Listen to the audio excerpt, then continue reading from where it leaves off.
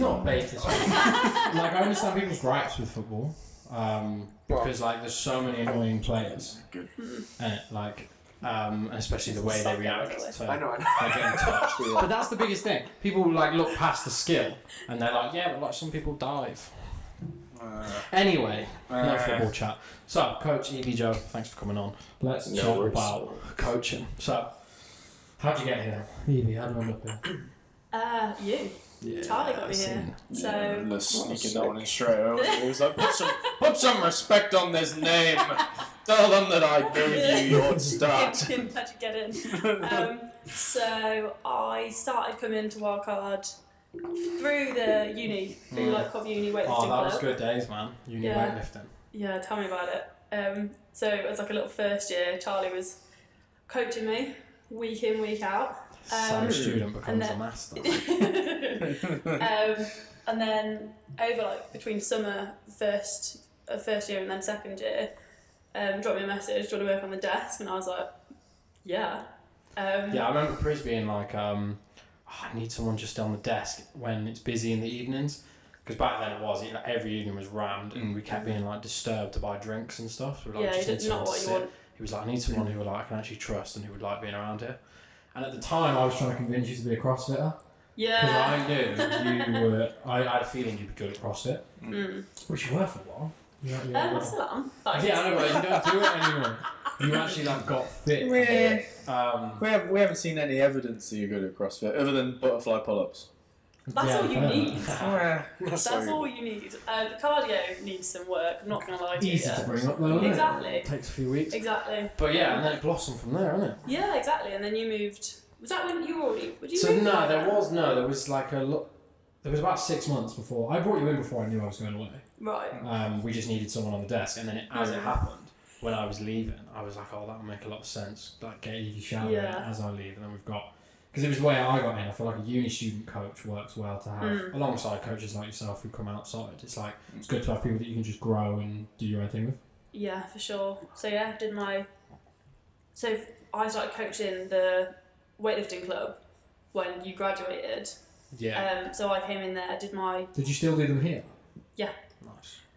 Did my British weightlifting level 2 instructor. And how did it change when I stopped coaching them and you came in? Because I was always breaking them with CrossFit. Did you just get them lifted? We did quite a lot of technique stuff, kind of similar to an athlete class. Okay, yeah. So, sort of strength, technique. A lot of it was Ollie based, because everyone kind of already knew how to do powerlifting. They were kind of trained that themselves. So when they came, there was a bit sessions, of powerlifting culture in Cov Uni for sure. Because we would do varsity, right? Like we would compete and be able to legit put out like a Cov team and a Warwick team that were powerlifters because there was just so many around. My fucking uni never did that. It was so annoying. Yeah, we're so lucky though because like my sisters are going to uni now and they're sick powerlifters. They are fucking nuts. Oh mate, they put me to shame every single time I see a video and I'm like, they're strong, man. But they're going to uni like in Liverpool and Salford and they haven't got any weightlifting clubs and stuff and I'm like, I don't even know what to recommend for you because that's exactly how I got in. Yeah. I wouldn't know where to start. You need a community, right? That's like the best way to like people who know what they're on about. CrossFit box, that's where you go. Surely something like that, right? Or go to a powerlifting gym, but they could be a bit weird sometimes. Yeah, a bit broy. Yeah. We'll circle back on it, Joe. I want to know how you got here because you joined whilst I was away still. Yeah. So I'd heard rumblings of this new coach. Technically, like Charlie. new coaches. You can say that you also got me and Joe the job by going to Edinburgh. This is it, man. This is it. Edinburgh was interesting one, but it definitely paved the way for like you three to really blossom. I had my time in the sun at the start. It's nice to be back now. It really is, and like actually having a team. Like I've only ever worked here where it's like just me as the only like full-time coach, and then we've got a bunch of like part-time ones that have come in and out. So you don't have that like group sense of everyone trying to do it at the same time. So coming back in it has been an absolute blessing. It feels like anyway, I interrupted you, Joe. So how did it happen? Oh yeah, so both my wife Olivia and I, we moved to Coventry in September 2020 because she's going to Coventry Uni. And whilst I was applying for a job, one of the first, I applied to like 20 different positions, you know, like one for dietetics, one for even some random stuff. Anyways, I got an email back from Wildcard saying, hey, we would like you to... No. It was like an application form first, and I did all of that. And they said, hey, you want to... This is James from Wildcard. James? I know. I got a good story about that. This is where it gets interesting, because it says, hey, it's James from Wildcard. Are you free on Wednesday at this time? We'd like to have a quick chat with you. Nice. If you could send a text to Priz at this number, that'd be cool. Cheers, James.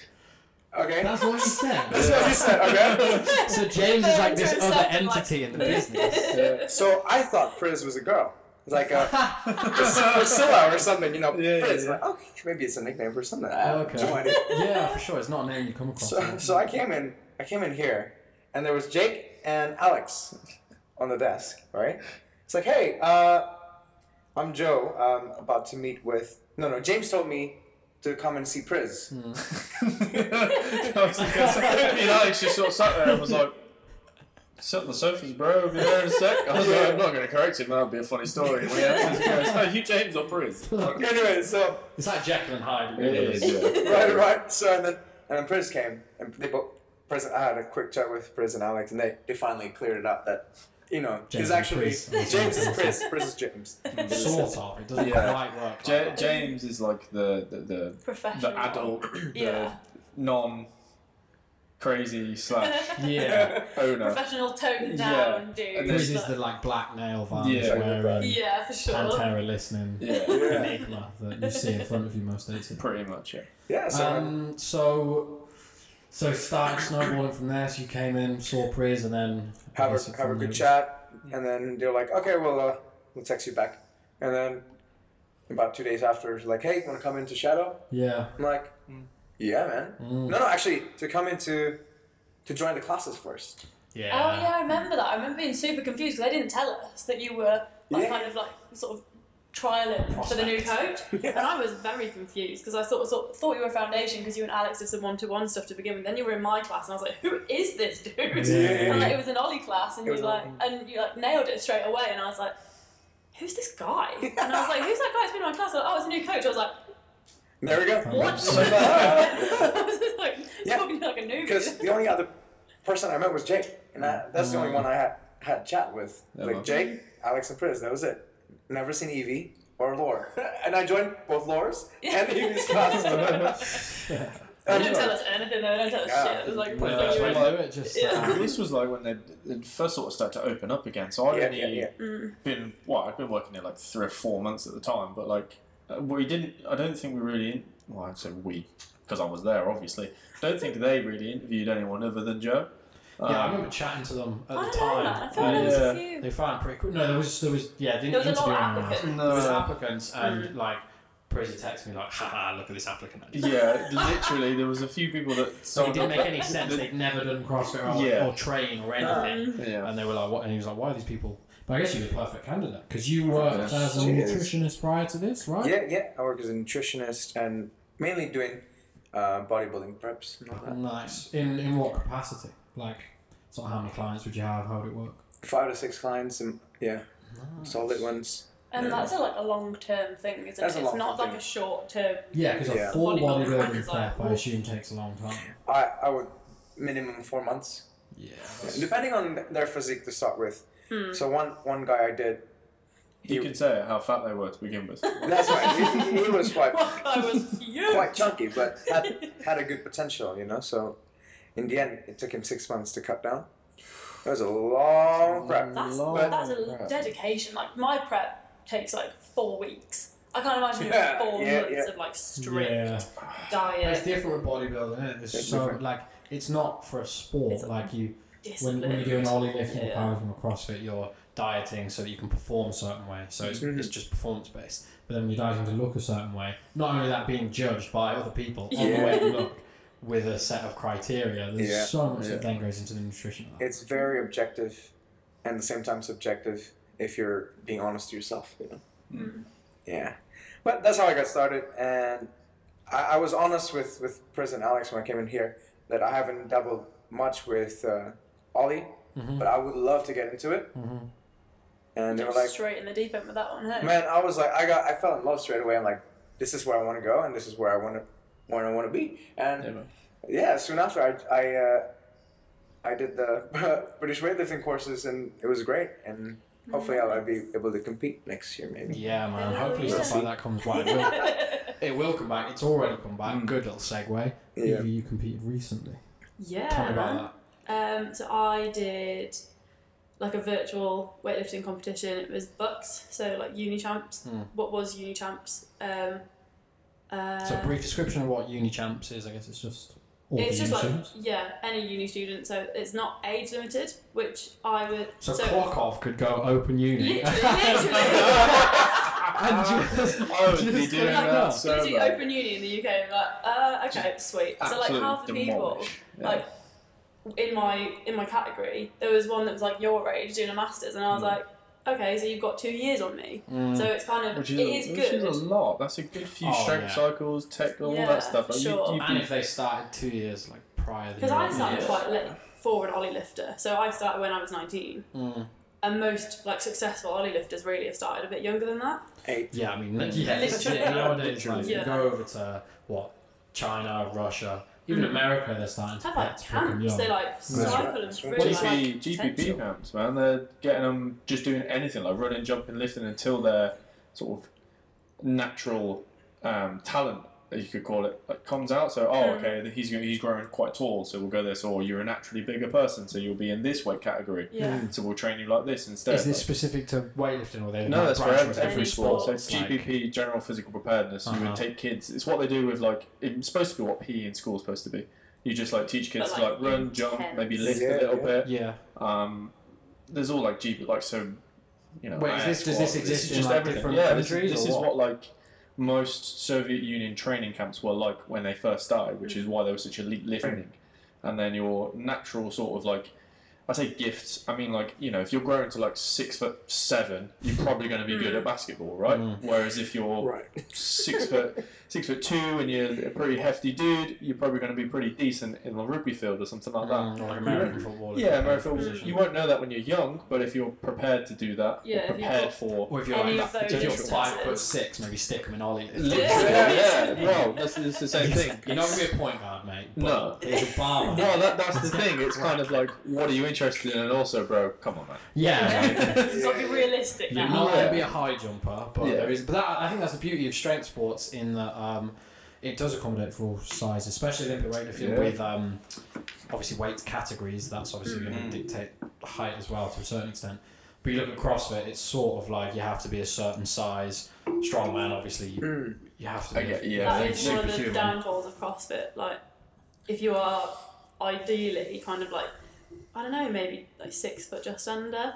So you've got kind of the weight behind you, and you can also be really decent at gymnastics. Like, I feel like if you're too short, you're going to lack on the strength side, theoretically. And if you're too big, you're going to lack on the gymnastics side. So it's kind of like... And just because the time it takes to do reps. Yeah, exactly. And like doing a burpee when you're like 100 kilos versus if you're like 75 kilos, it's going to take a lot longer. So there's the fact that there's no weight categories in CrossFit kind of does put a lot of people at a disadvantage. Yeah, in a competitive sense, you're right. I think for the everyday person, CrossFit's almost like the perfect program for just your randomer. Like if you're going to stick them in all the way that we do it here, like I think it's the best introduction to stuff. And then branch, you know what I mean? Just like, it's adult PE, right? Like, well, that's what I mean. It's, Josh Matt's Savant podcast, Josh Bridges always talks about it all the time. He loves it, where he's saying, you know, Josh Bridges, for example, is like 175 pounds, like maybe 70-something kilos.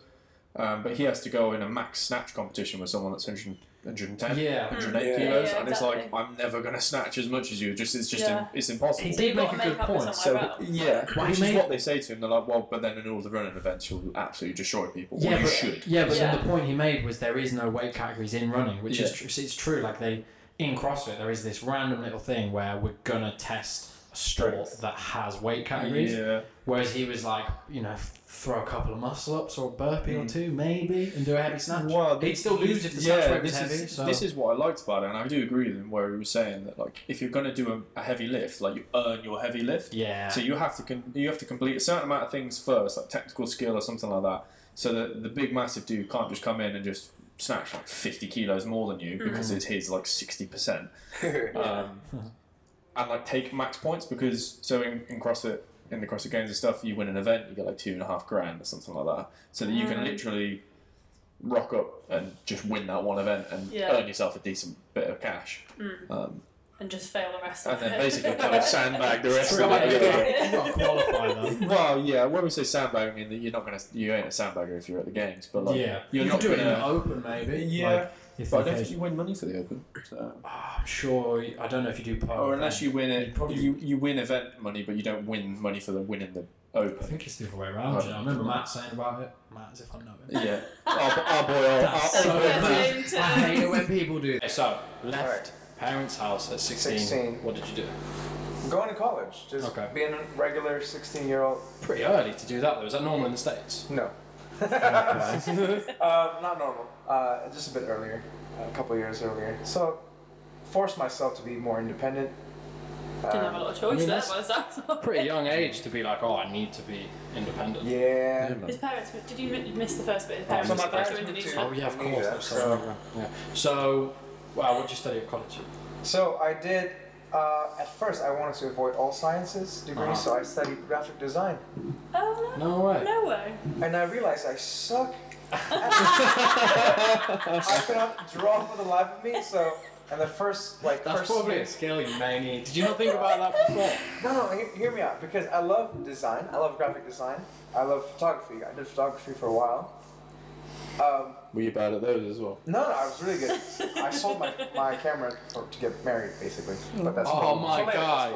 Oh my god. Okay, that's a story. Wait, Joe, you're breaking my heart. Literally, man. That's true love, boy. I left home at 16, sold my prized camera. But hope it works out, bro. You're going to start. By selling guitars to get divorced.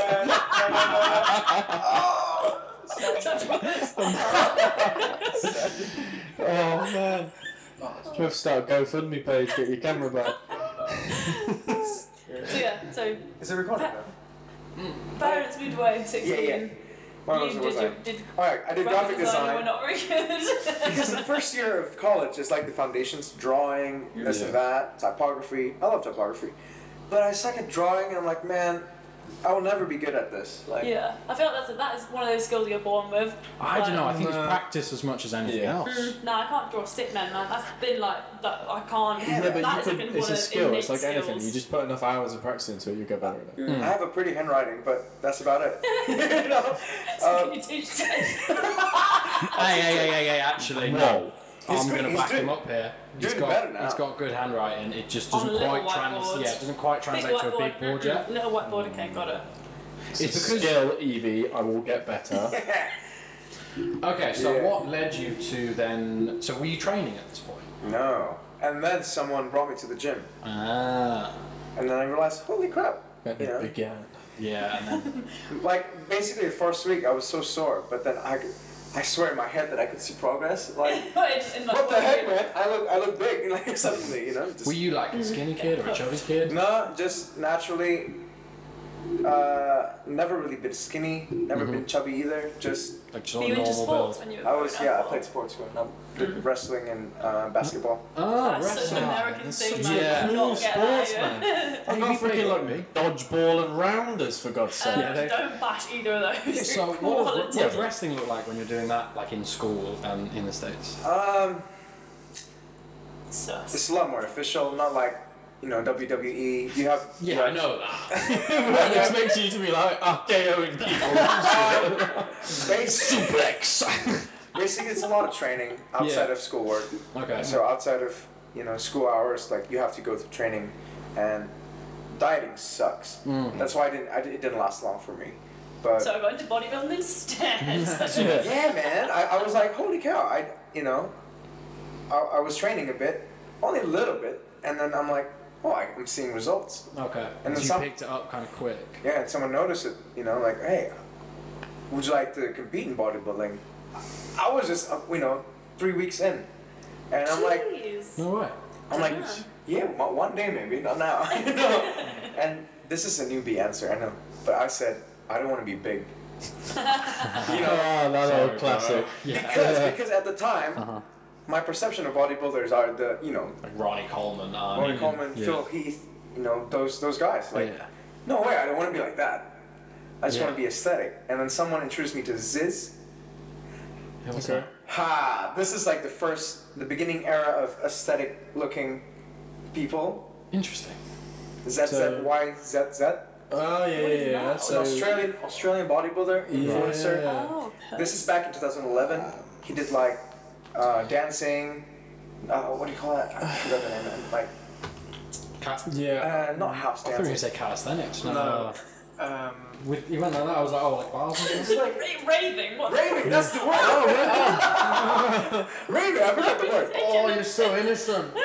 Bless I just forgot, man. Like, yeah. It's been a while, right? It's so long. So he likes going raves and stuff. He likes to go raves and work out, train, go to raves, work hard, play hard, and pose like aesthetic looking. Like maybe I can look like that. Yeah. And this is where it started. Obviously, I didn't look like that. I was going to say, like, I'm sure his bodybuilding prep was just hard drugs. Surely, if he's a raver, absolutely. And then eat much. Yeah. A year later, he died at 22 years old. Jesus. That's your inspiration. That was my inspiration. Was it like drug related? Drug related. Oh shit! So he was like a real partier. Yeah. So that started the kickoff era of like Gymshark. He was the first Gymshark athlete. Oh, no way. To be sponsored by Gymshark. When, I shouldn't call him by first name, when Ben, the CEO of Gymshark, good old Ben. Yeah. Put out his Gymshark clothing back in his garage. That brand has come on a long way. Has it? Just still a little bit of a stigma going on. I'm not huge, but I don't like it really. As like an aesthetic, like their clothes and stuff. But I do like the business side of it. Like I like anything like that started out. Did loads of good for the industry. I mean, I was at the perfect point where the wave was like sky high. Like everyone wanted Gymshark clothes. Yeah. Everyone wanted to get big, be on Instagram, and be a sponsored athlete, and have like their supplements and stuff like the peak of like David Lade and stuff like that. And I was just like, I think they did. As they're now coming around and being like, oh shit, they like messed a lot of people's body images up. Right. They would manipulate photos and all sorts, man. But like a lot of their stuff, well, you're not sure about the guy side of things, but for girls, it is purely an aesthetic thing. Yes. So it's not practical clothing. Like for me, I will wear leggings and like a baggy top, or like nothing form fitting, but like the Gymshark have got like seamless, skin tight, cropped, like long sleeve. Like, how is that practical in any way, I guess shape, or it's form? for people who are just like doing the classic bodybuilding style training. Just commercial gym, just like. the look, isn't And it? if it makes you feel good, that's great. But it will make some people feel really shit. Yeah, absolutely. So I totally get what you mean. I just think it like they over-sexualise their gym clothes no matter what gender you are. Like all the men's like vests and stuff back in the day. On Gymshark TV. Maybe not things like tees and shorts and stuff, but like their stringers, their skin tight range. They're like they used to do the armoured range, which wasn't any different, but it was like the way it fitted your body made it like you had like abs printed on it and stuff. Jesus. But it was basically when Marvel was big, they like came off the back of that and so tried to make like you look like they've a got Captain like a American body positive thing. sort of like their marketing and their influencers now are a lot more diverse, which is great. But I think they've piggybacked off the back of a lot of other brands that do the same thing. They're like, we're getting left behind here. It's hard to tell whether it's like a business move or a company actually cares with all of these fitness brands. When I see things, I'm like, do you actually give a shit here, or are you just trying to make money? Business move. Absolutely. They don't give a fuck. It could be a bit of both. Like they care about people who might not have bought their brand before. It's kind of like the damage is already done though, right? Like, I'm not saying you can't make a mistake and learn from it, but it's a bit like Gymshark. Like, come on, man. Like, you built your brand on people being big, jacked males next to like super skinny or like well defined sort of females dressed in. To be fair sort of clothing. Like, they do Zoe Smith. That a GB weightlifter, she's a Gymshark athlete. Yeah. But like that's as far as they've branched into that. That again is a business move. Okay. I think they just were like, okay, we've got to be more inclusive of sports, not just like commercial gyms. So she's a sponsored athlete for them. And they have some sort of like disabled athletes, plus size athletes, which is great for inclusivity. But again, like I said, I mean I have like one pair of Gymshark leggings. The leggings are fine, but like some of their tops and stuff, you cannot get a plain t-shirt from Gymshark for a girl. You cannot do it. They don't sell them like just a t-shirt? like this. They do not sell shit like that. It's like stretchy, seamless, skin tight, cropped. I'm like, why do I want to wear that? I don't. Yeah. I think that's the... No fun. Might look good when I'm standing still and posing, but when I'm actually lifting, it's not showing. How much do you do that? In this gym, against like bare walls. Well, yeah, that's the thing. I want to dive into real quick because you competed recently. We were talking about it previously. I want to know what. Probably let Joe get past his 17-year-old phase. Oh, Should we yeah. go past that? To We haven't done that. Like bullet point it. We'll segue into competing after, but yeah. Okay, let me make it quick then. So just to your end of your bodybuilding, but so you just met the dude that's been like, let's compete. Yeah. Found your inspiration in the young guy. This is when I quit graphic design. Yeah. Mm-hmm. So I wanted to study something related to fitness. Like, but I don't want to just do kinesiology. You know, just like range of movements. Quite boring, to be honest. I want to do something that's super specific, but then super practical. I can use my skills to help people. So I found one program called Nutrition and Exercise Physiologist from American College of Sports Medicine and registered dietitian. I was like, holy crap, That is pretty legit. mad. Course. But it's a 5-year course. It's a long course. Oh, okay, fair. Jeez. So it I'm wasn't like some Mickey Mouse thing that you sneaked in. So I'm like, I could do that probably. You know, with no background in science, I'm like, oh, well, let's try it. Yeah, in 5 years you can build that. Yeah. Up, right? Yeah, You yeah, can just so- take it step by step. I applied. A year later, I got in. I'm like, oh, not bad. So this is when things started to get serious because one of my cohort, in my program, did WBFF. It's like a bodybuilding. Yeah. What's the word? Federation? Federations. Yeah, But this one is like fitness and fashion. So Interesting. So in the same day, you pose as a bodybuilder, Right. and then you go back into backstage and pose with a suit. What? Sorry, I don't. weirdest thing. I'm sorry, I was trying to then be like, oh, interesting, let's go forward with this one. But What? this Wait, is so where, you're still bronzed up and everything? absolutely. Whose shirt are you wrecking with all this fake tan? This is so Bring big your in own the shirt. UK, though. This is so big in the UK. Is And it? a I've never seen this. a lot of Quite bodybuilders naive now, to bodybuilding. and a lot of like Instagram models or bodybuilder models, whatever you want to call it. Yeah. I could care less.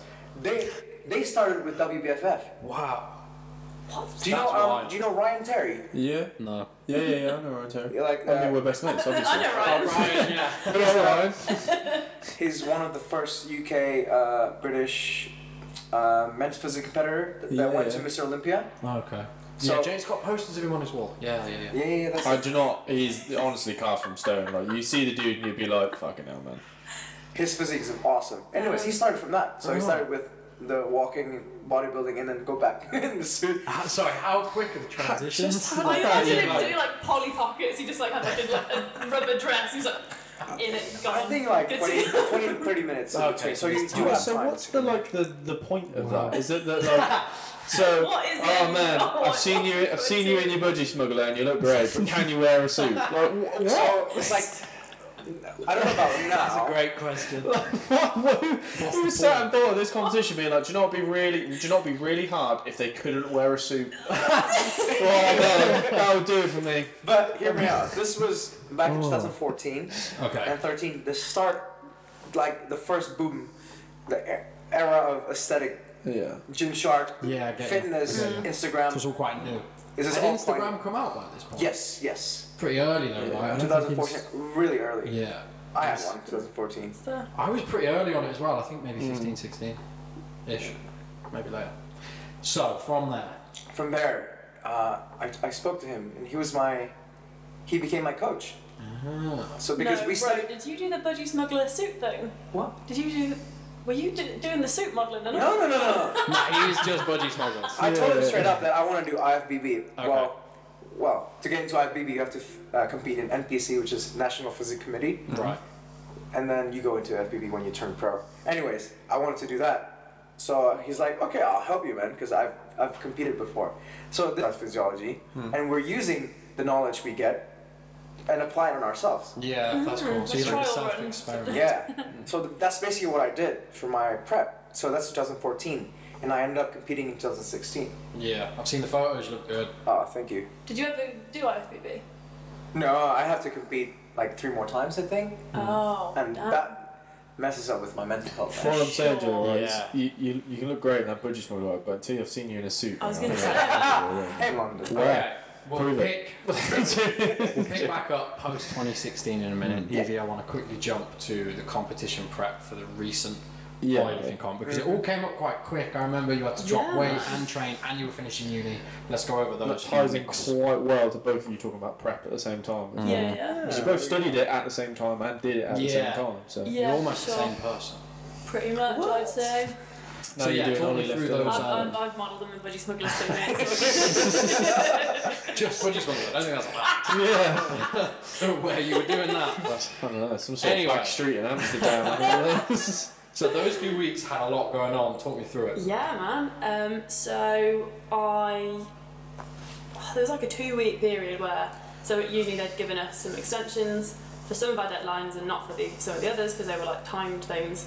So I think I had like 5 or 6 deadlines in like a 2-week period. So my final deadline was on a Monday, and then on the Thursday was that comp. Yeah.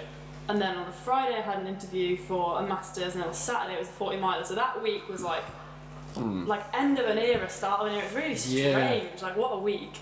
And I think 4 weeks before they announced that the comp was happening. So I was mid like strength block, and I was like, oh, I'm going to have to pull like Uno reverse card on this shit because I'm not prepared for this at all. I think I was sitting like 67.5 kilos. So I could have gone up, could have gone down. And I had to wait for uni to get back to me to see whether I could compete because basically it changed from like a British weightlifting uni champs and they partnered with Bucks, so that's kind of like the committee that sort of like runs all the sort of uni champ stuff. It comes under Bucks. Gotcha. So Cov Uni said we're not doing any Bucks fixtures this year because of COVID. We're not doing it. See you next year. And I messaged him and was like, listen, it's not like it's like an individual thing. Can I do it? It took like about a week to get back to me, and then they finally said yes. I had 3 weeks from there. So I'd already started kind of like preparing my body, sort of like the week of starting to sort my nutrition out, start kind of dropping my calories and stuff, but almost a little bit like on the fence. Yeah, I thought I'll prep now so I can kind of like transition a little bit easier. And then they were like, yeah, you're in. And I think I had 3 weeks to go from like, I guess at that point I was maybe like 66.5, 67-ish to get to below 64. Whilst peaking. Yeah, so then I had to like redesign my program, so I had to switch from like the high volume stuff, like high intensity stuff to, I think I changed to sort of like pretty low reps, high sets, and then just like peaking like that. So I had to, and I hadn't written that block of my program yet, so I had to write it and do it, and it was kind of just like a wing it thing. Yeah, I mean, I don't know what it was like finishing uni. I wouldn't have liked to have done that A, in a calorie deficit, and B, prepping for a strength event.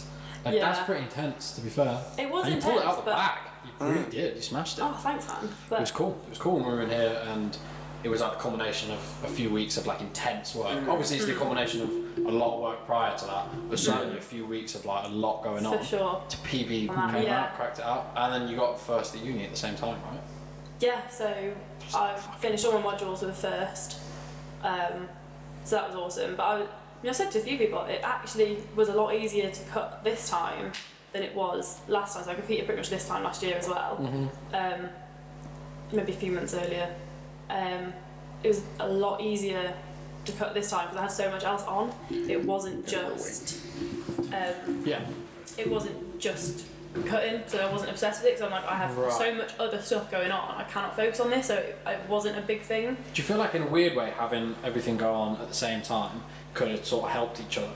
Like because you were so focused on a task anyway, it was like, right, we're just focused on this whole thing now. For sure, and it really helped my, like, I guess it kind of helped me with my uni stuff as well, because when I get stressed I eat.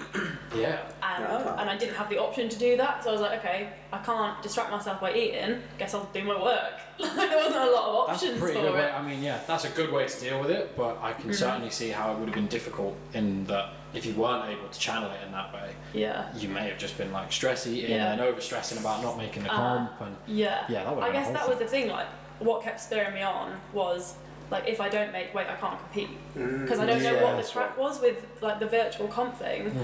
If I don't make the weight for the category I've applied for, in a normal comp, if you don't make weight, you just go up a category and they just move you up into the next category. And you just get smashed. Literally, just crept in. Literally, and there's some people that are like, what, 5 kilos heavier than you. and they've been prepping and working at that weight and come down, and you've cut for it, not ideal. And I was like, well, if I guess it would be the same thing. I just weigh in a little bit heavier and I have to go into 71s. Okay, so it's not like the end of the world. Really. But I didn't know what the crack was. Like, there's nothing really on like the virtual T's and C's that say this is what will happen. But I mean, I looked again the other day. I checked because I follow some of the people that had also competed in bucks. And a girl, I saw her lifts, and I knew she competed in 71s, and I saw her lifts, and I knew I lifted heavier than her. And she posted on her story the other day. She's like, "Oh, silver medal," and I was like, "Hold the phone, silver medal? If I'd have competed in 71s, I would have won." No way. Yeah. So you should have gone heavy. I should have gone up because I was so stressed. I was like, I don't want to be like go up where I'm not used to. Gain like 3 or 4 kilos. It wouldn't help in 3 weeks. I should have just sat where I was. So your division is stacked then? Yeah, man. That's really, crazy. really mad. So the one that won in the 71s, if I'm not mistaken, it was 145 total. The one that won in mine was 183. What? Yeah. And there's a 7 kilo difference? So 64 to 71. Not quite 6 kilo? No, 7. Kilos, yeah, 7. Mental maths is not the one. It'd be hard for an ollie lifter. A lot of maths, don't it? So many percentages. I know, man. Wow. Yeah, that's crazy. Yeah, so it's just, I think it's just, I mean, I'm glad I was in the one I was, because if I'd have gone in the 71s, I would have won. If I'd have gone in the 59s, I would have won. 59s would have been a stretch. Yeah, like, to cut down for that would have been horrific. What, like 8 kilo drop in 3 weeks? I would have died. That would have been an arm like a water cut or something? Yeah, oh no, not the one. But there was only one person in that category, and I would have much rather come middle of the category I was in than win, because there was only 2 people. Do you know what I mean? Ah, that's cool though. Yeah, so it's, I think you were on the desk and I sort of like found out the results, and I was like, I'm kind of disappointed by it, because I worked so hard, but I wouldn't have been able to make up the weight. I think there was like 5 or 6 kilo total difference, and I could not have gone any heavier than I did. Yeah. If I'd have hit 70, I still wouldn't have made it. There's only 2 kilos on my snatch. I still wouldn't have got any higher like placing than I did. But so it kind of was disappointing with that, but also like, because I remember like right at the start of lockdown, the 3rd one, like in January, I remember you messaged me and you were like, "Oh, how's your training going?" And I was like, "I'm not gonna lie, mate. Not a lot's happening with it." And literally that week I wrote my programme. Nice. And if like someone had checked in, I would have just been like winging it and wouldn't have made I remember we were talking because we had started sort of programming for ourselves in here, because nothing was going on, so everyone was like, right, let's guinea pig some programs on ourselves, just see what's working. So yeah, I remember just on the win being like, I wonder what Evie's up to. Not a fat lot.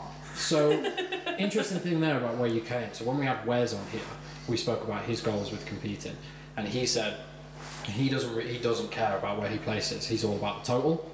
I don't know if that's probably completely true. I don't, maybe there is a part in his head that's like, I'm sure there's a part in him that's like, I want to win as well. But anyway, he could say that because he's winning though. When you're winning, you don't have to care when you place. You're fucking winning. This is true. And it's guaranteed. But he was pretty strong on the idea and said he's always been this way, that he's out for his total. He's trying to beat himself wherever he places. Super level-headed, man. So where do you find yourself on that scale of caring? I think it takes me a while to, and because I had to wait like a week and a half for results. So I competed on the Thursday and they didn't close the deadline thing of submitting till the following Wednesday, and then it took another week for them to release the results. So I was waiting for like a week and a half. Nearly 2 weeks to get where I placed, and then you kind of think about it and think about it and think about it. Like if I'd have got the results on the day, I'd have been like, right, super pleased with, like really proud of my achievement. Yeah. And I had some reference where other people came. So on the platform where you upload it, you can't see anyone else's lifts. So it was kind of like a waiting game. Like I didn't know whether it was just going to be me that had entered or whether there was people that absolutely smashed it, which there was. So it's kind of like am I going to like do really well? Am I going to be absolutely like embarrassed by this? But that's interesting, because the dynamic usually of weightlifting competitions is like there's a little bit like chess involved, right? Where like you see someone goes for an attempt and you do the maths and the total, right? I need to hit this and then that, or I can pull back here and push there, sort of thing. But you don't have that when it's a virtual comp. You just have to really strange. You just have to hit your lifts. Yeah, exactly. It's almost like a CrossFit style of doing a weightlifting comp. You know what I mean? Where you're just in the dark. You don't really know what's going on. Yeah. But that's cool. I think it takes the stress away. I think you had numbers that you wanted to hit and hit them. The fact, I'm not one of those people that performs well under stress. Interesting. I get very nervous, very panicky. So like a lot of butterflies, kind of everything flies out of my head, and can't imagine that.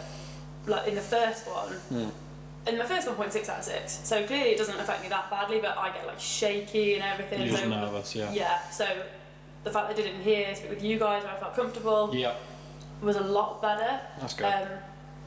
Not great practice for future comps. To get into that, but no, but I think like I remember saying to you when you found out you got 4th on the desk, I refer back to that conversation we had with Wes where I was like 4th place, 3rd place, 7th place, you BB both lifts in 4 weeks in a prep that's post-lockdown literally and in the most awkward circumstances ever you put numbers on top of your previous best, and I just think that's like the best thing to take away from that. And I think like there's always enough competition. Again, I said that to you when you had that level injury. I was like, as long as you're bettering yourself every time, it doesn't really matter. And like, you'll always learn something from that competition now and be like, okay, what could I do better? I could probably not do it whilst finishing uni. And ideally, I would have more than 3 weeks to prep. That's a thing. Imagine what you're going to do. If you can PB under those circumstances, imagine what you're going to do when you've got more than ideal circumstances. That's that's True. real, man. And that's what. And talking to you on the desk, like it kind of did put everything into perspective, because I guess you guys have just done that podcast with Wes, and I'd listened to it, and so I kind of had it in the back of my head, and you just had to kind of reiterate it to me. You're just like, but look at what you did. Ollie's is very individual. It's it's not like kind of a football match where there are other factors at play. And like there is literally nothing more I could have done on the day to improve any of the lifts I made. So then comparing myself to other people that might have had different circumstances that might be in first year, place, like rather than third year doing a dissertation. First place could have had. She could have won that competition, and she could have had the most ideal circumstances in the world. You take 4th under the most unidealistic circumstances in the world. I mean, everyone's at uni doing that thing, so. But you don't, you don't know that, do you? So you can't. Like, if she's at uni, but at home with a home gym, like, you just don't know. She might, she might not be her coach, because you're your own coach. That's a massive. There could be a disadvantage in some respect. So you have to manage your own self. Or do you like writing your own programming and doing your own thing? Could there be a red light on that? No worries. Carry on. Yeah. I have thought about getting a coach. I sort of had a coach in like a loose sense of the word when I sort of first started and going into my first comp. But I think I actually go a lot better by myself, because I know myself, I know what works for me, and as a coach I have that ability to figure out when my lifts are going wrong. So I made a post about it, I think the yesterday or the day before, about sort of like filming your lifts and like all the different angles. So like one of my lifts looked fine from one angle, and then I filmed it from a different angle from side on, and I was jumping back, and I was like, okay, cool, I can fix that. I know how to fix it. So as a coach, it's not the end of the world to not have to get higher up. And I think I don't know about qualification totals for this year, but based on last year's, I think using the books thing, I qualified for at least British under 23s, possibly English seniors. So if I was going like towards that, I probably would. Someone that's just a little bit more experienced. But and I think it takes the stress off of like having to program for yourself and stuff. You just come in and sort of trust the process. I do like having that autonomy though, being able to know myself.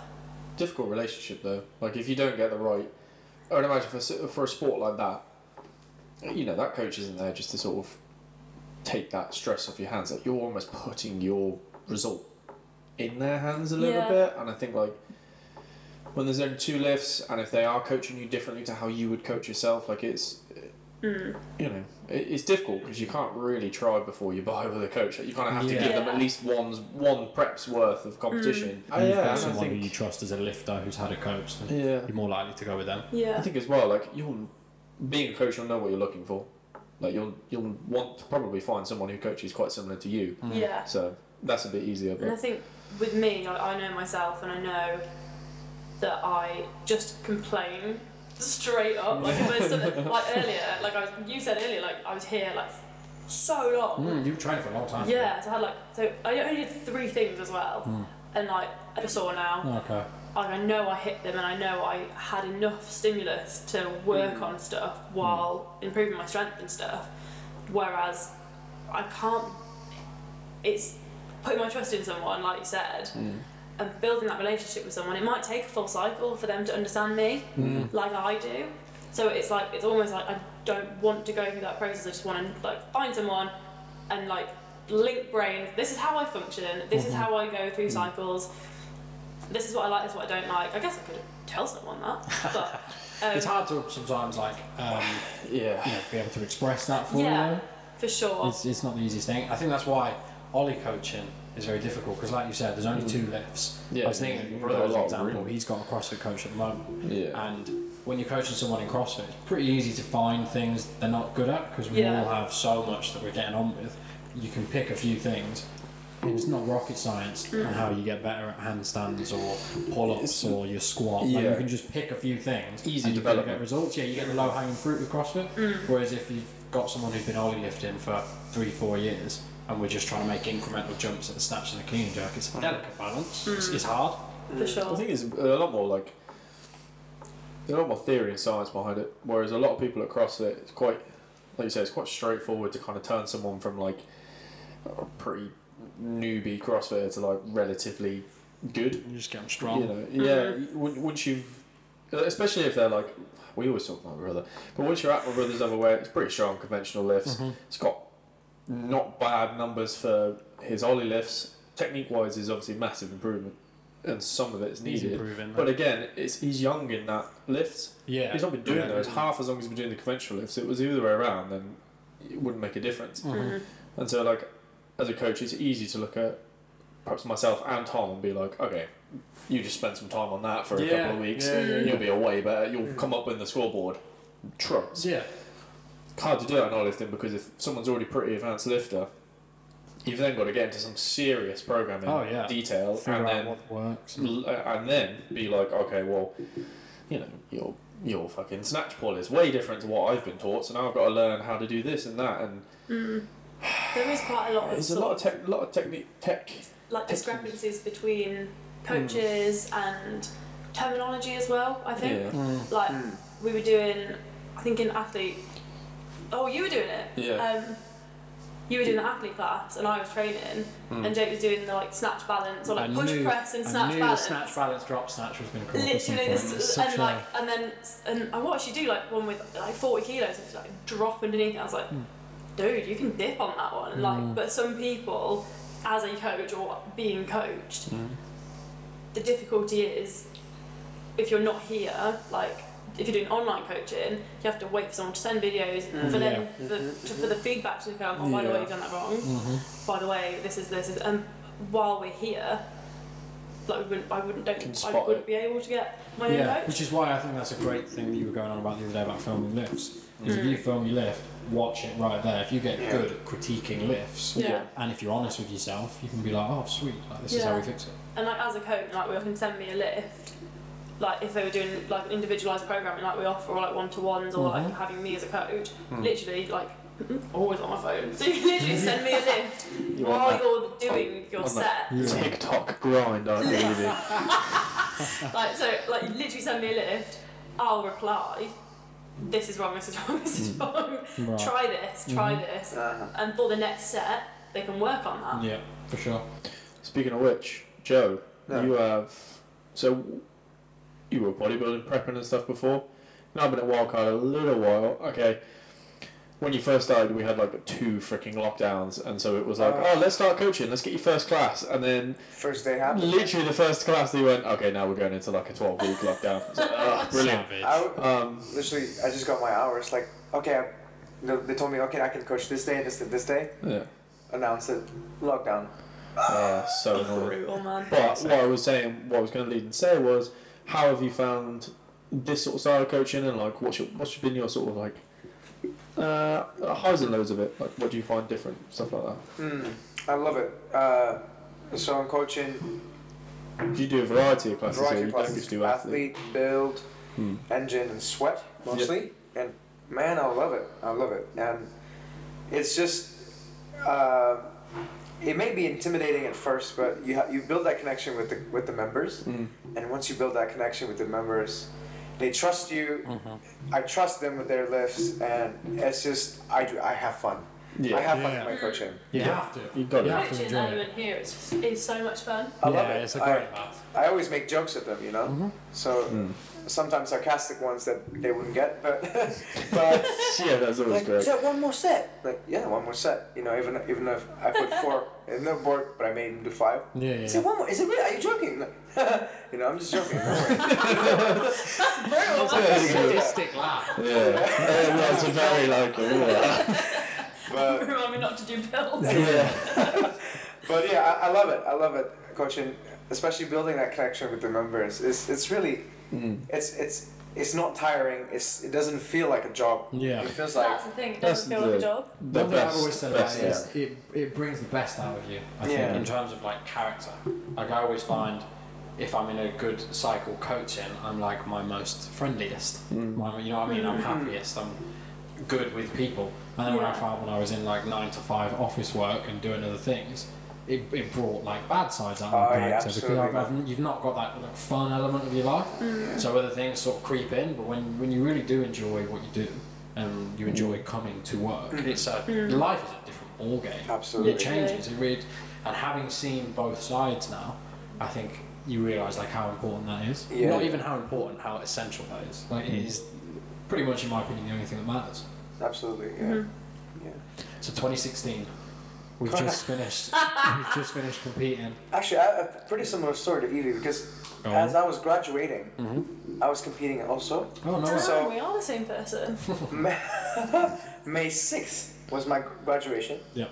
May 7th was my competition date.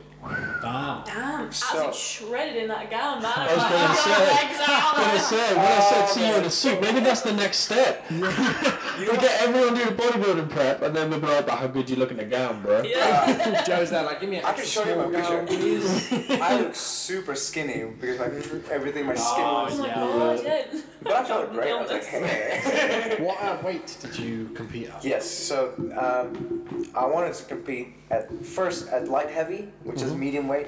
Okay. So that'd be Light heavy, just fucking say Light, heavy, medium? Because it's UFC, you're going to fight or something. So you got featherweight, like. So let's go like what's it called? Not featherweight. Anyways, extra light or something I forgot. And then kilos. 5% fat? yeah, okay. And then light, heavy, and then heavy. Okay. So I still don't know like what weight. Yes. So that's all I want to know. light was 145 pounds to 160 pounds. Bro, we don't know pounds. Yeah, it's so like 50 to 67 kilos. It's 2.2, but I don't know if my math Yeah, is so wrong. it's about 50, between 50 and 60 kilos, I think. 60 kilos, I Still think. don't know how Yeah, still heavy don't you know. I were. still don't know. Like, I know how heavy he So is. that'll be 66 kilo That's to what you competed at? no. Oh, That's the light category. 66 lighter than to you. 70 kilo. So Okay. there's 4 kilos in that. Okay. Okay. And then the next was a little bit off. and the next one is another 4 kilo. So 70 to 70. So which one would that be? Sorry. That'll be light heavy. Light, heavy, medium. And then goes 70 whatever. 74, It goes up. 78, Double etc. XL? So you have a different weight category every 4 Right. kilos. Got it. So as I was prepping, I was 96 kilo. Oh shit, gains, bro. I was pretty big, and I thought, I'm gonna compete at 80. I thought at 80 kilo I'd be shredded. Oh. That's what I thought. You lose 16 kilos, you'd expect it, no? That's what I thought. And I was prepping. I hit 80. I'm like, I'm nowhere as near as shredded as I want it to be. Right.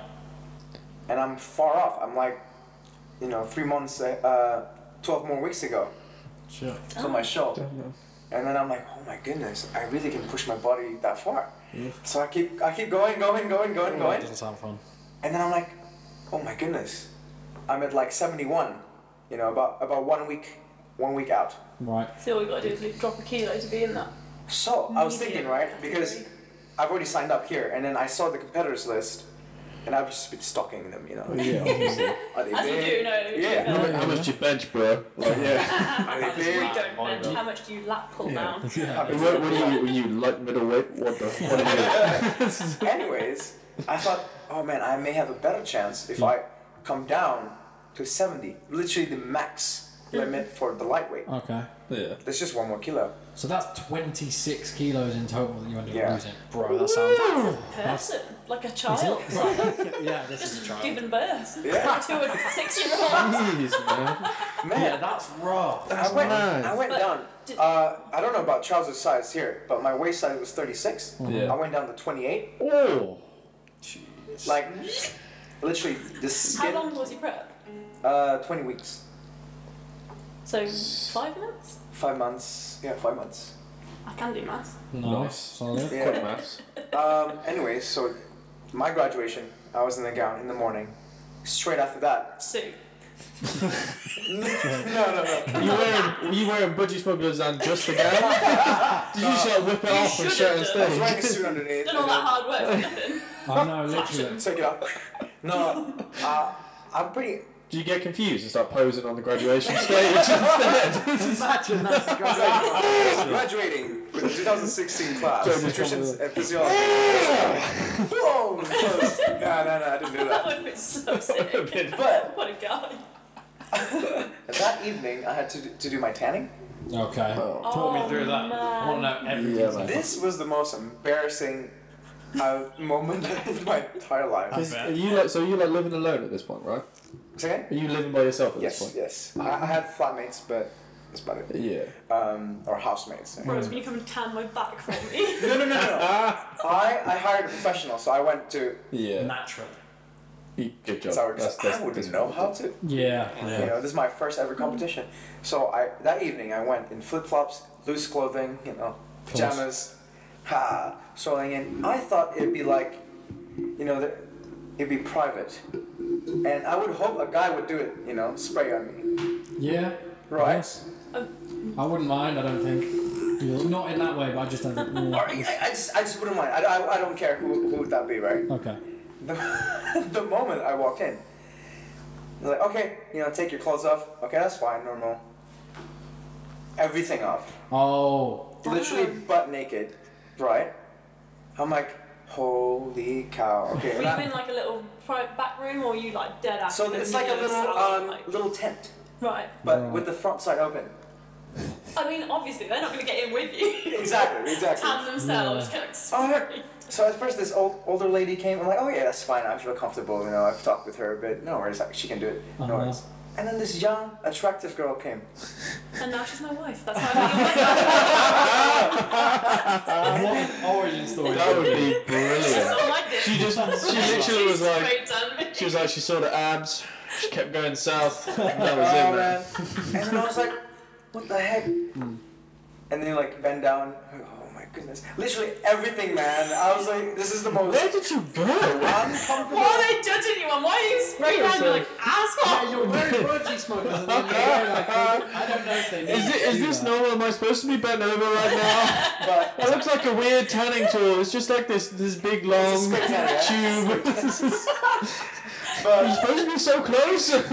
What's going this on? was the most uncomfortable thing I've I'm ever not done. surprised. Yeah, man. Look at me. No Uncomfortable. I'm not even. I was like, holy macaroni, man. I'm not doing that ever again. Yeah, man. If I'm doing that, I'm doing it privately, like my wife or someone, you know, I feel comfortable I'll with. do it for you. Were you with her at that point? No, I haven't met her yet. Oh, Oh, right. But we will get to that. Yeah, we do want to get to that. And, oh my god, yeah. So I came back super dark, 3 coats, only 1 coat in the face. Okay. 3 coats on your 3 body. coats, because- How long did that take to come off? 2, 3, a week maybe, totally off. Damn. Yeah. Did you have to do any like go anywhere, like to work? Looking No, that no. stupid. At that point, I was graduating and I didn't have any work. Oh, fair. So you just Yeah. stayed inside after that in shame. I'm not a mahogany tree. But Leave me alone. Well, anyway, he's in the peak condition of his life at this point, or ideally, anyway. yeah. So, It's like So 70 kilo. I weighed the next day at the comp. Weighed in the morning. Just made it to 70 kilo to the dot. Nice. so could you have adjusted your category as well on the day if you needed to? Yes. If I went heavier, Yeah. I would have gone light heavy. which it'd be peak going in at 70.01, right? Oh, Yeah. And all So the you've gone competitors are like gone from the 63.9. heaviest, Like, yeah, gone from the heaviest to the lightest. That would suck. does the criteria change with each category? Like I know in some like physique versus like fitness or whatever. no, I did full bodybuilding. So there's many divisions. There's men's physique, which is with board shorts, like Right. surfer. So you ain't got trained legs, basically. Basically, yeah. The thing is, I mean, yeah, that's what they do. I joke, I love training legs. It's so much fun. I got big legs anyway, so Sorry. sorry. Don't even need to train legs. He was done. Yeah, you're done. I never Yeah, trained. you were legs. born with those quads. Just kidding. I do. What's a train. leg? The other side of my arm. Yeah, so Nice it was angle on pretty cool, bodybuilding. Yeah, I can imagine. It's not anything that's ever attracted me in terms of competing, but I find it fascinating. I guess. The hardest thing is the posing. Oh really? Man, I cramped up on stage, man. Oh, My back yeah. was cramping up. It was There's like like a so hard. certain way you got to do everything. Yeah, Right? yeah. I practiced about an hour a day posing. Jesus. I just never got that far with it, man. Yeah, because you did it for a while. I did it right? for a long time. I did it from like 16 to like 22, When you say 23. did it, do you mean just like training in that way, or you were like, oh, maybe not? I trained in that way and like looked at. So in the UK, you have the NABA, so like the British version, so National Association for Bodybuilding. I looked What's the at last A competition. stand for? Amateurs. So National Amateur Bodybuilding Association. Right. I know I said it wrong first time because I'm a pro, obviously. That's why you never competed. Because I know the NABA. That's why I just said that. Yeah, so I looked at competition that whilst at uni as well. But I was like, I knew a guy at uni who was competing at the time, and like we got when I got there in first year, I like quickly found out there was no like sports teams I really wanted to join that much. Like I looked at the American football team and I was like, yeah, it's kind of cool. But I'd done such a long stint in rugby beforehand. I was like, I'm kind of a bit sick of it. There's this guy there called, we now call him ironically Big Steve, but at the time he was Little Steve, and we both weighed the same. Did he go through a period where he was just Steve? No, Yeah. he was light heavy Steve. so we got there and I like met him because we both joined the only bodybuilding gym in Worcester, which is called Legends Gym. Ironically, they're always called Legends Gym. Standard. It's like gritty, like imagine The best kind. Literally imagine Ronnie Coleman gym, like just the whole full of like two like Rottweiler dogs that are like you don't even really. I didn't pay membership for like 4.5 months because they just didn't have a membership system. So I paid 20 quid on the door, and then I was like, if you're not gonna ask me, I'm gonna keep turning up, bro. So I didn't pay membership for like 4.5 months in this place, and then they got a thumb scanner and they scanned my thumb. And they went, you owe membership, and I was like, oh shit, here we go. This is a £90 bill, and they went, so that's £20. I was like, all right. Got it. Like 40 quid for like a year's training in this place. Wow. Met Steve there anyway, and we chatted about it loads, like, as and sort of when. Like we weren't in the same friendship group, but like that's kind of how we met. He was like Jurassic at this point, right? I was 18 and naive. He was just Jurassic getting bigger and bigger and bigger and bigger, and then became Big Steve. And I was like, bro, man, you're like 90 fucking kilos of solid muscle mass. Sick. I'm over here grinding on 30 eggs a week, getting like half a kilo bigger. Little did I know, Big Steve wasn't actually Big Steve, he was Juice Steve. Yeah. Juicy Steve. See, that's dishonest. He should have told. Wanted to get strong. And That that's might what I have was been doing. your fault for calling him Little Steve. You drove him to that. Maybe. And sort of like, I was half in, half out of the boat and stuff, but I got into bodybuilding and I ended up doing it for a long period of time, and like it just never really got to the point where I felt the need to compete. I didn't really want to get in budgie smugglers. I think that was it. Didn't fancy that part of it. Mind, ever. No. There was the reason I like the NABA is because you can wear boxer shorts, you can wear like briefs. Nah, go it's a for bit it, mate. easier. If you're but- gonna do it, Go big or Yeah. go home. Yeah. Exactly. Yeah. And I just never got to the point where I felt like big enough, man. Like you got to get pretty big to like To to then go, because I back didn't into- want to cut down either. I got in at uni at like 72 kilos, and I was like, Christ, like I'd be a little widget if I was going on stage cutting down to like 68. You'd be light. I'd be tiny, man, and I got long ass arms, and it just looked weird. I'd have some gangly. I'd be like trying to flex a bicep, it'd just be like a little pebble or something. Oh, So I was like, I ain't about that life, man. I was like playing rugby. I was like, I'd just break in half. Yeah. But I did it for ages just for. I had Arnold's Encyclopedia of Modern Bodybuilding from like 1972. followed it religiously. I fucking read that thing every single day, followed his training programs. Joe was posing for an hour, Joe was reading. Literally. Don't worry about it. I went into uni. I was drinking in the yeah, this is it. You guys never did that, and it shows. Yeah. Oh mate, no, that was half the reason I didn't go and do it properly anyway, was because I spent like all of second year getting fucked up in fields. But I went in because you live nowhere but fields, so I can imagine you had some big fields. You guys need to come for a classic camp out because that shit is excellent. Wait, you ever woken up on top of a hay bale? No, you have not. It's excellent. You wake up, you're like, okay. Go try and find your tent in like your mate's field. That does sound pretty close. Yeah, man. Went to uni 72 kilos, left at 82 kilos. That's what's up, man. Over 3 years, just slowly building muscle. All the while, fucking Juicy Steve over there was like 110 kilos. I was like, bro, what are you eating, man? What used to work? What gear? Do you know what he was on? Not really. He was on.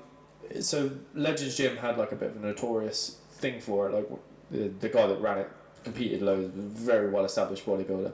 Had been natural and had been and tested. He ended up falling out with him because there was another gym that was up and coming for bodybuilding called Revolution Fitness that had a few there. He had a coach. His bodybuilding coach, I think, just stuck him on whatever. Like he was on something at one point to really basically like take all the water out of his body. So irresponsible. Yeah. And it was like it was bad, man. Instead of actually working hard. Yeah. Well, this is what I mean. He ended up going to his company like basically sandbagged himself because he tried to do a really long prep, but relied on the drugs. Anyway, this is what goes around. Relied on the drugs too much and just had no abs. I literally just went with just a flat stomach. So he was jacked as hell, but he just had no ab definition because one, I don't think he trained them, and two, that might have been part of the issue. He just had to cut so aggressively that they just pumped him full of stuff, and I don't think it really. It did do well. His next competition after that, he did quite well at because. At 80-something kilos body weight, he was obviously fucking massive. Walking around at he's our height, like 5'9", maybe 5'10" on a good day. I'm too fluffy. We worked at All Bar One together. True. Trust me, man. We worked at All Bar One together, and this is how fucking messed up he was at the time. This was what put me off it. So I was third year at the time, so I was sort of coming to the end of it, doing more CrossFit here with Tom. Oh yeah. When you started. Because obviously I've been in this place since 2017. Every now and then you see that spanked by janky ass. He'd just be rolling around on the floor. I'm like, who is this dude? He kind of looks fit, but he's trash doing some dirty ass deadlift over on that platform where we didn't even we had the racks, we had the big cages. Yeah. But yeah, so he came in All Bar One, and his dinner was, you know how you get beef mince in a tray and it's all like together. He literally just took it out of the tray. And I guess put it in the oven, and it looked raw, but it was cooked. Oh no! And he just picked it out of this Tupperware and just ate it. And I was like, "You got no sauce on that?" He's like, "No, man, pure protein." I was like, "That is my stint in bodybuilding done." I was like, "If that's what I have to eat to be 110 kilos of solid muscle, nothing. Literally nothing." He'd obviously just tipped it. He'd obviously just tipped it in the pan, waited for it to cook, put it in Tupperware, and took it to work. Bodybuilders are so janky like that. They feel like proteins don't exist. Literally fish in a rice cake. That's it. This is where dieting goes wrong. Yeah, because it can't be tasty, right? It has to be tasty to make it work, man. Yeah. And that's why you need a nutrition coach exactly. as well as that's why I'm here. A bodybuilding coach. Well, this is what I mean, obviously. The look. That's a good segue, actually. So we were talking about this on the way in when we think about actual things that we wanted to ask you, because usually we just this hasn't been the actual conversation. No, yet. usually we just let things flow. This is we always have a few. And you touched on the topic of wondering what you both want to achieve here. So imagine, let's go ideal circumstances, so no more lockdowns, things go exactly as you plan them to in your head. What does that look like? Either of you can go first. Go on. Well, I would like to get, at least a good number of people on my nutrition coaching.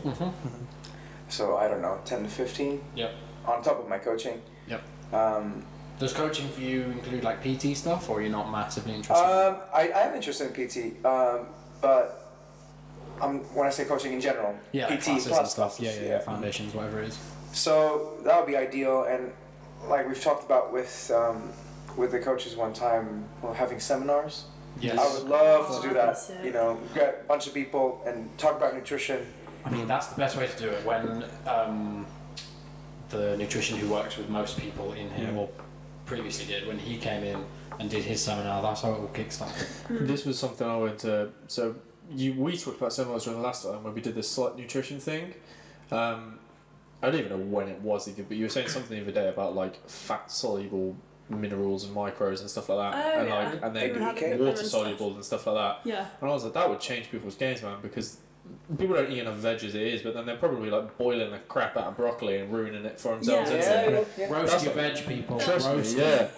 So like that's something immediately that you two have got that other people need, and you can bridge that gap. So that would be a good idea. Yeah. So for reference with that, like different vegetables have different types of vitamins in them. Yeah. Okay. So if they're fat soluble vitamins or water soluble vitamins, the way you cook them will change whether the vitamins stay in the vegetable. So like with broccoli, they have water soluble vitamins. So when you boil the broccoli, it'll leach Is that out. why all the water goes all broccoli-ish? So all the vitamins I've are in the always water. suspected whenever I eat boiled broccoli, I'm like, always this is doing nothing. This is just not. You've just been holding. To eat broccoli, if you like it boiled, make a soup and drink the soup. Yeah, I do like soup. No, I roast all my shit, man. Everything gets roasted. But so like then if you deep fried broccoli instead, all your water soluble vitamins would stay in. Admittedly, you'd then have a lot more fat in your diet, but the vitamins would be there. So that's something that not many people would know about. No, so if you're thinking all I've got to do to get fit and healthy is like chicken, rice and broccoli, but you're boiling the shit out of your broccoli, you may as well just not have the broccoli. No. So you're just effectively eating like water in that broccoli. Obviously there's like some carbohydrate I guess in it, fibre, but there's not a lot going on in there, I'm not gonna lie. There's not much. Plant cells. Just carbs and fibre really. Any other little nutrition bombs whilst we're just on the topic? What you want to know about? How do I get big? Sausage pasta? Sausage pasta and lift. Yeah, I feel like I've never really struggled with putting it on. It's like and or losing. I find it hard to maintain. I don't want to come back to what you two want to achieve from coaching, but I'm going to plug Joe a little bit because my nutrition knowledge pretty much was limited by my so many years of bodybuilding, because you just end up helping other people and you learn more. And Arnold's Encyclopedia had its own nutrition phase, but it's from 70s, so it's fucking 50 years out of date or whatever. And you pick up bits and bobs here and there, but a lot of mine is what you would call regurgitative information. So I've just got it from someone else, maybe read on it a little bit, but I'm pretty much just regurgitating what someone else has taught me. Kind of how knowledge is passed on anyway, but there's no formal teaching going on. Right. So it came to CrossFit, and it was doing it for someone else, it's pretty easy to look at and see okay, this is what you're doing wrong. But for doing it for myself, I ended up asking Joe, I think we both did, to be fair, to be yo bro, is this right? Am I being stupid? And that's a massive thing. Coaches need coaches too, and your knowledge of nutrition is will apply to anything. And so when you look at CrossFit, to get good at CrossFit, you kind of want to gain weight and lose it at the same time, because you want to gain muscle mass, but you also want to keep your fat mass so low that you're not, you're just not heavy. You want to think like a runner. You want to be the lightest possible you can, but also carry as much enough fat and enough muscle so that you can still chuck some tin around. Don't want to look like a runner. You don't want to look like a runner because no CrossFit these days is nowhere. No CrossFit these days look like prepping bodybuilders because they're huge, man. They're just jacked and low body fat. So I was bro, I know how to build muscle or lose fat at the same time. How do I do that? That's the constant debate, though, isn't it? Is it better just to do a muscle building phase, then cut, or do it at the same time? You can, but CrossFit doesn't train all for hypertrophy. So if you're bodybuilding for hypertrophy, you're going to build muscle mass and probably lose some fat. But if you're doing what we do, metcons, so metabolic conditioning, you're doing then aerobic conditioning, you're then doing Olympic weightlifting. No, you don't. So it's how do you get all of that into one package? And asked Joe a couple of questions, he sorted me out, dropped me some tips. Likewise. Smashed it. Yeah, so there's a lot of knowledge here. Since you helped me out. I do think with that little thing on CrossFit and how to train for it, my best gains in CrossFit have always come from either bodybuilding phases or strength phases. Yeah. It's never really other than at the early days when I first started it, and you're just sort of improving by doing CrossFit. I've always made the biggest. I'm either going to focus on weightlifting, conventional lifts, bodybuilding, or like you just pick a part of it because it is difficult to do everything to at hit once. everything at the same time. You've been doing it for a few years, like it's just you need a little bit more. I mean, strength takes so much time to build. So much time. And like conditioning doesn't really. Like it can come and go. So, like you could like strength probably should take like a year or something, and then like finish that cycle, and then you're like, I want to get fit. 3 months later, you're fit. So Evie, let's switch on to you. Go back to the what you want to build, I guess. Yeah. So what does an ideal setup look like for you here when you're in full flow? What do you think that looks like? So I've just graduated from nutrition and health, so ideally some nutrition clients as well. We talked about like really developing the nutrition side of things. I think that'd be a wicked team. Like you two paired up, like and Frizz as well, yeah. Why don't you start a business? Yeah. But that would be like the wildcard nutritionists. I can see that. That would be fucking sick. Yeah. Like a whole team. You're basically changing our athletes into these jacked, ripped superhumans. Like even from that video we did the other day, one of the members came up to me in one of the classes and was like, "How did you do that? Like, how did you do that?" I'm like, nutrition coaching, babe. That's it. Literally. You got to strike that balance between people being like, "Oh, can you just tell me a couple of things?" and being like, "Nah, this is what I want to do." So I'm not going to tell you that you're a client of mine. Yeah, this is it's a tricky one. There's a fine line between when it is like a whole, like nutrition is such a lifestyle thing. I think I said that in the group chat the other day, like our coaches group chat. Like this is literally fuel for you to live. Like changing it from like food is something to make me perform, something to make me thin, something to make me gain weight. It's something for you to live, and if you haven't got that down, if you're like eating takeaways and junk food and lots of like processed food, you are not feeling your best. You're not performing your best at work, at the gym, in your relationships. So today, my last 3 days since Thursday night have not been great. In terms of dieting and nutrition, training's been okay-ish. And then today I was like, right, okay, I'll come back and I'll train today. I'll have a good session. I'll get into it. I didn't eat great yesterday, and I felt terrible today. Yeah. If I eat just like a bit, if I eat more sugar than my body can handle, and like more processed foods, I feel like it's like worse than a hangover for me. I'm like heavy and slow. Lack of and it just kills me off. So in summation, I didn't train really today. I got Kit Kat sat on that thing. Diet starts Monday again. Well, that's the thing, like, it's just changing people's perceptions of it. And I know I said this in the video that I did for the Instagram. Coach's interview is what she's referring to, by the way. Which I think me and Priz are the only ones left. So one of you two's got to interview either one of us. I mean, I can do Priz, I get you sitting down there for a couple hours every weekend. Just use this. Use this. This is footage from here. True. And just like helping people mend their relationships with food, because even from like with my degree, I had like kind of quite a heavy focus on like the psychology of food and like behaviour change, and also personally like having that as well, and switching it from like sort of an emotional sort of state, like I mentioned earlier, with like I use it as like a stress thing, a comfort thing, and when I was cutting I didn't have that option, I couldn't do that, so I've been able to sort of like discipline myself to not do that. But it's not just, I feel like a lot of the stuff like we say in the gym, like sort of it's a discipline thing. It's not about I've not got any motivation, you come and you train. But if you're thinking about your like literally fuel for life as like a discipline thing, when you're not understanding why you are eating like you are and why you make the choices you do around food, you're like just being disciplined, you're never going to change. So changing that like emotional connection with food into more of a scientific basis is such a huge deal. It's such a tricky one, isn't it? Because like, you need food to live. So like you have to have a good relationship with it. That's why I always think it must be so hard for people who have bad relationships to the point where they have like food addictions and they're mega overweight. It's not like an addiction with say alcohol or drugs where you can just kick it. Don't do that anymore. You still have to eat. Like, so you can't kick the thing. You can't go cold turkey with food. No. You have to keep eating. You just have to change what it is that you do. It has to be sustainable and balanced. Yeah, and I think so many people these days, it's so easy to get involved in the exercise side of things. So accessible to go to a place like this, have some couple foundations, maybe get some one-to-ones on or something like that, and be pretty much set in terms of like, okay, all I got to do is rock up to this class, get coached, and I'll get fitter. But there's not a lot of like the easily accessible nutrition information is so filtered down from what is actually what's supposed to be. What do you guys think about that new thing coming out? Sort of segues off what you're saying. On about putting calorie labels on. This is what I did my diss on. Yeah, this is what I did my diss on. Let's go. Okay, so doesn't fucking work from what I found. So a part of the 2020 obesity policy came out and said, ooh.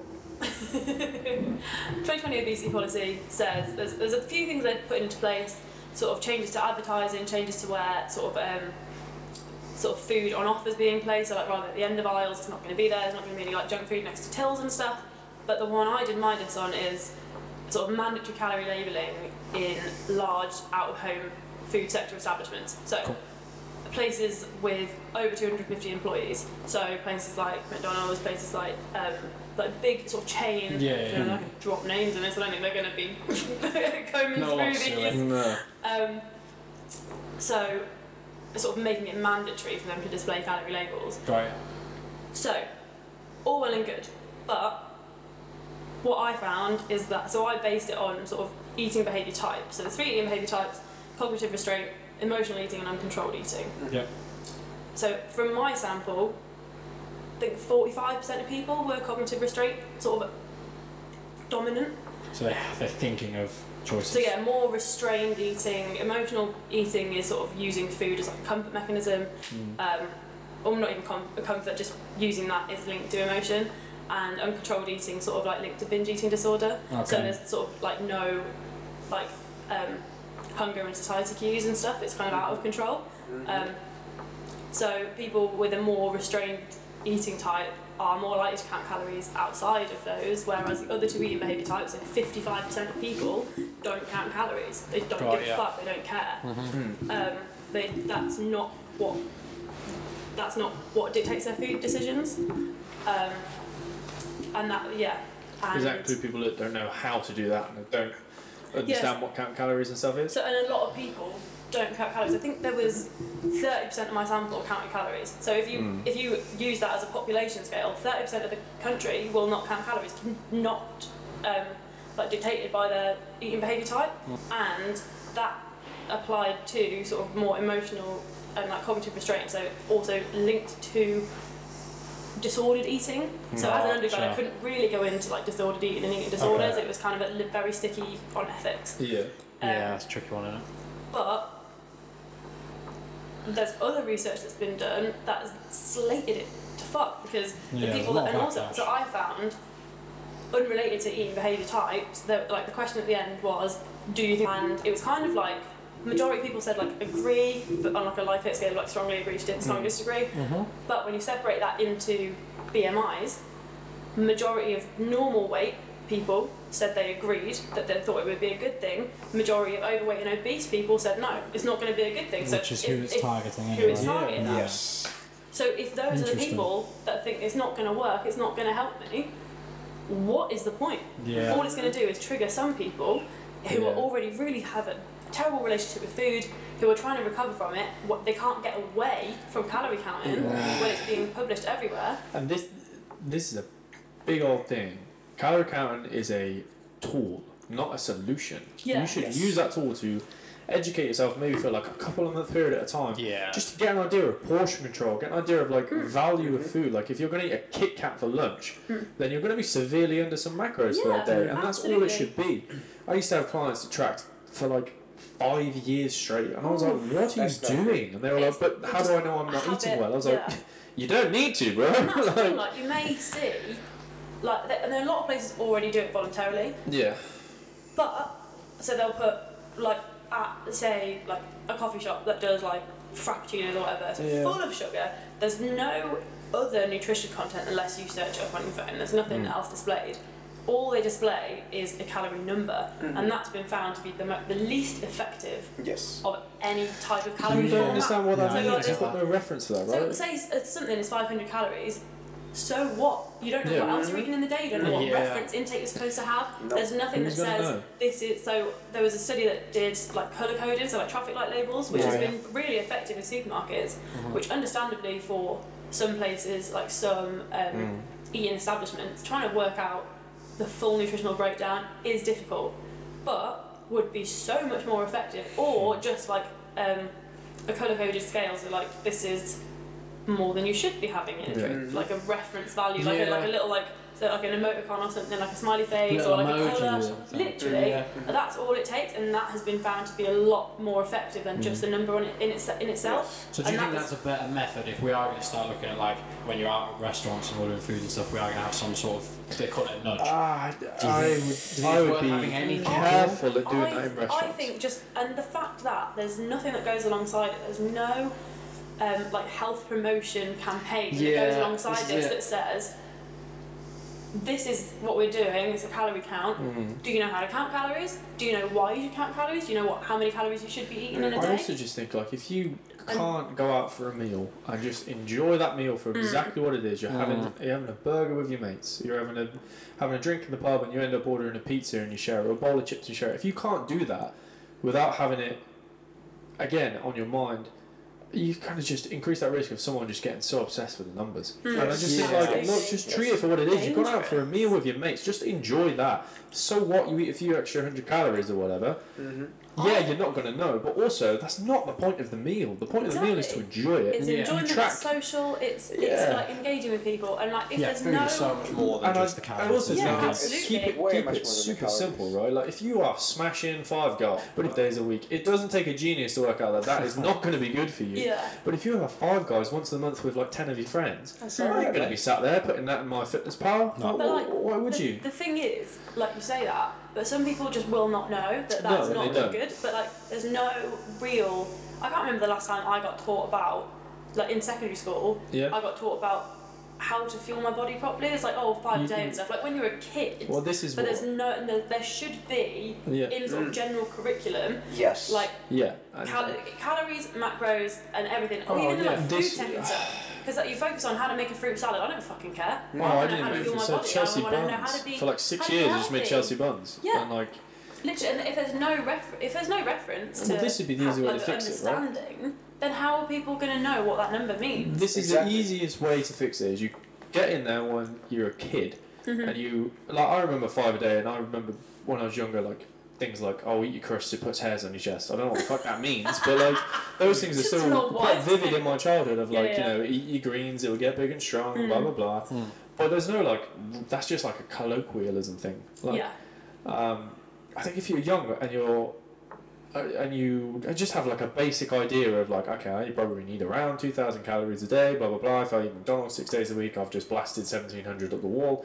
You know, it's not hard math. Or even scrap that entirely and just say this is why fruits and veg are so important. So even if you don't like it, eat some sometimes. Yes. It's going to be good for you. There's a study, or it's not even a study, so in Brazil, they've changed their national kind of nutrition recommendations to avoid calories. It's like they prioritise healthy eating. So their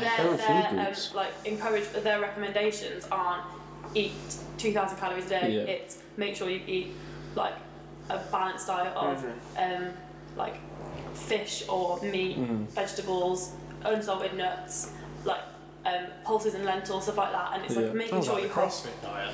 Yeah, Brazil's fucking lit at CrossFit apparently. Then like, not gonna diss on them, but 80% of Brazilians, I'm just naming stats, random stats, but most of them don't know what's good for them. So I know this because when I was living in London, all my housemates are all Brazilians from Brazil, and they just moved to London for work, and every day they would be drinking Coke and be thinking that's healthy. I guess maybe that's why they've changed the recommendations. Like, there's if there isn't a lot of like education about it, the whole calorie referencing and stuff won't help. Olivia gave them, hey, we were making food, and they said like, oh, what are you cutting? I was cutting mushrooms. And it was like, oh, what kind of meat is that? Oh my gosh. And I was cutting cucumbers, for a garnish. And they were like, I've never seen that before. So try it. and they hated it. They're like, what is this thing? It's not steak. It's not picanha. It's not picanha. Yeah. Wow. You know, they were like.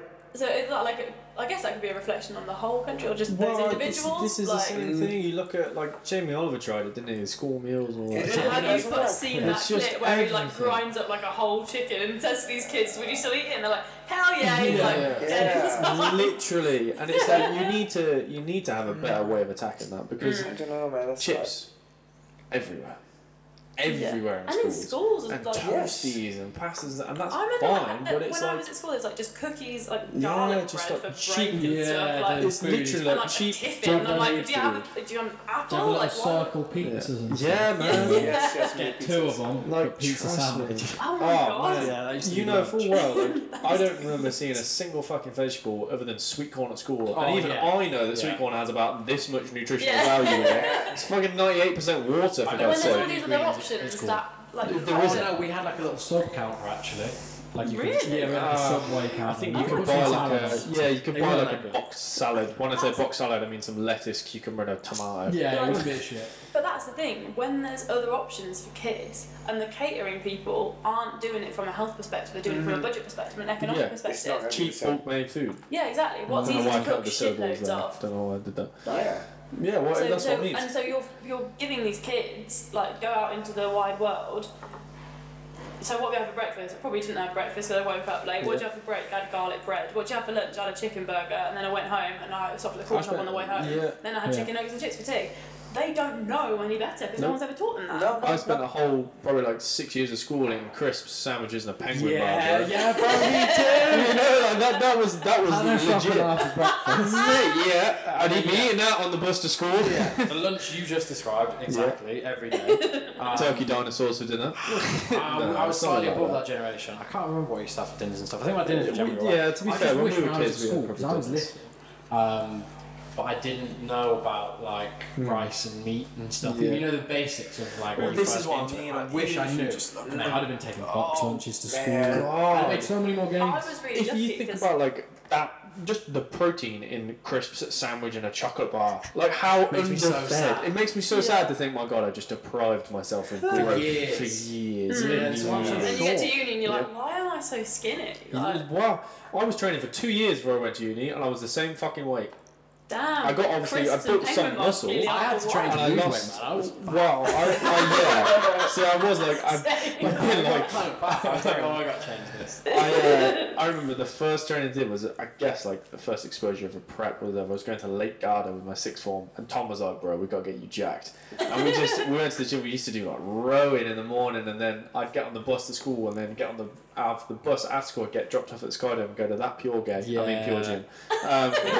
And we would just have it out with his mate. He was called Tawando. He was a pretty good rugby player now. I think he's semi-pro. Nice. But we'd be like, those rowers weren't attached to the floor, so Tawanda and Tom would be like racing, and the rower would be moving across the room, and mine would be like going with the jankiest rowing form you've ever seen.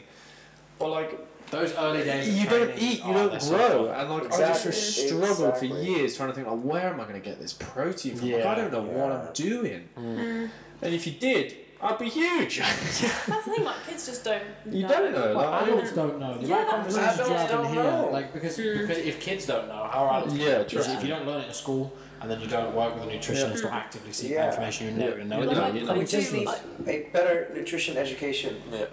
Absolutely, and that's the thing. Like you learn about these like pointless things in school, Yeah. which is fair enough. They all apply, like whatever. I've never used Pythagoras theorem Yeah, I was going to say in my that. life. Nah, once,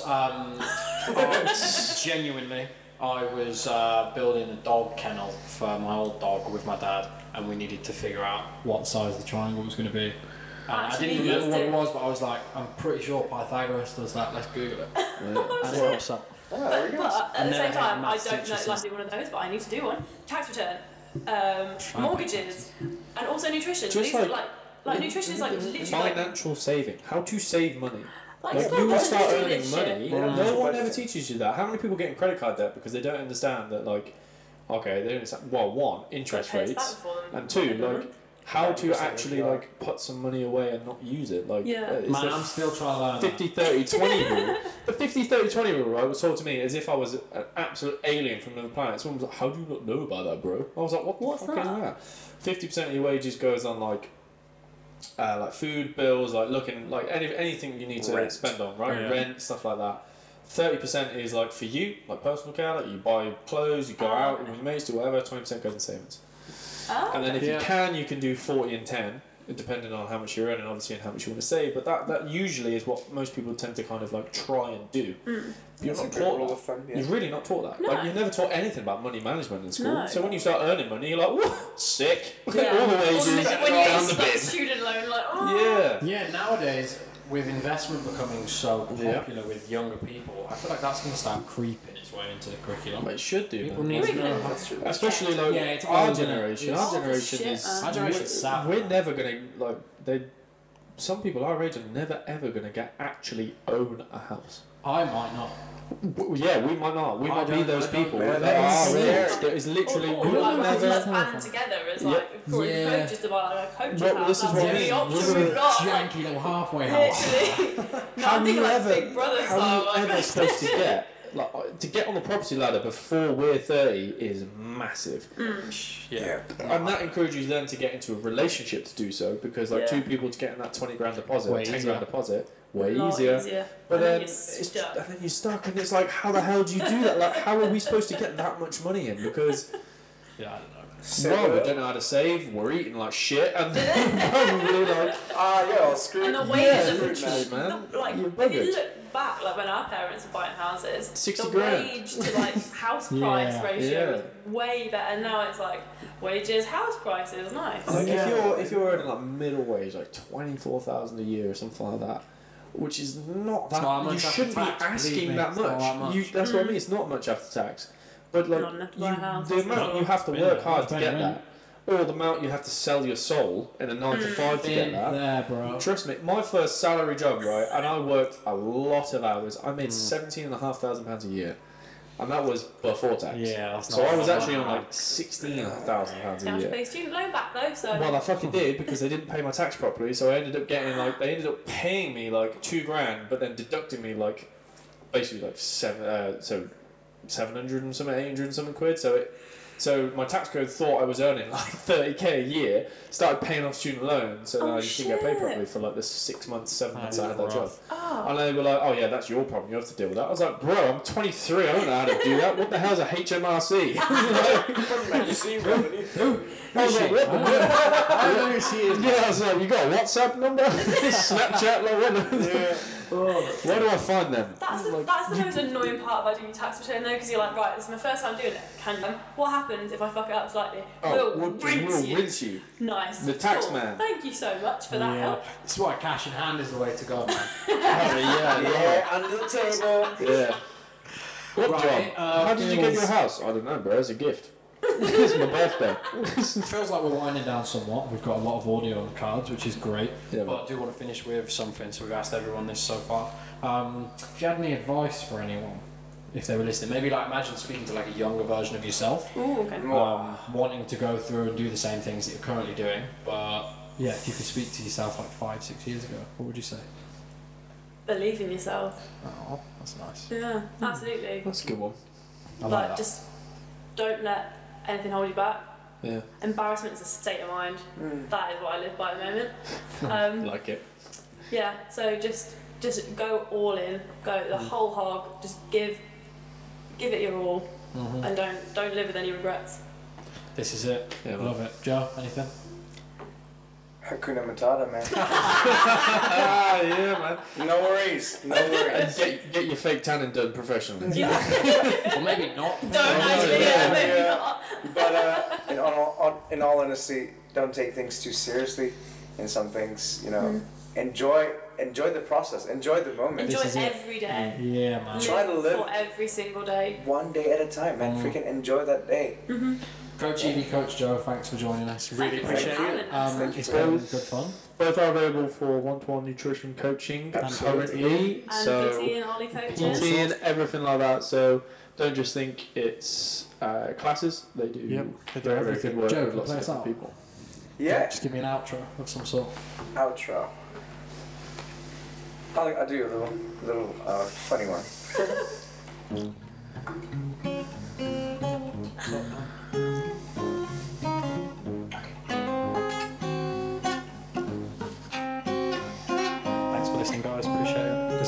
princess. Join us next time. This is Joe Thamrin playing you out.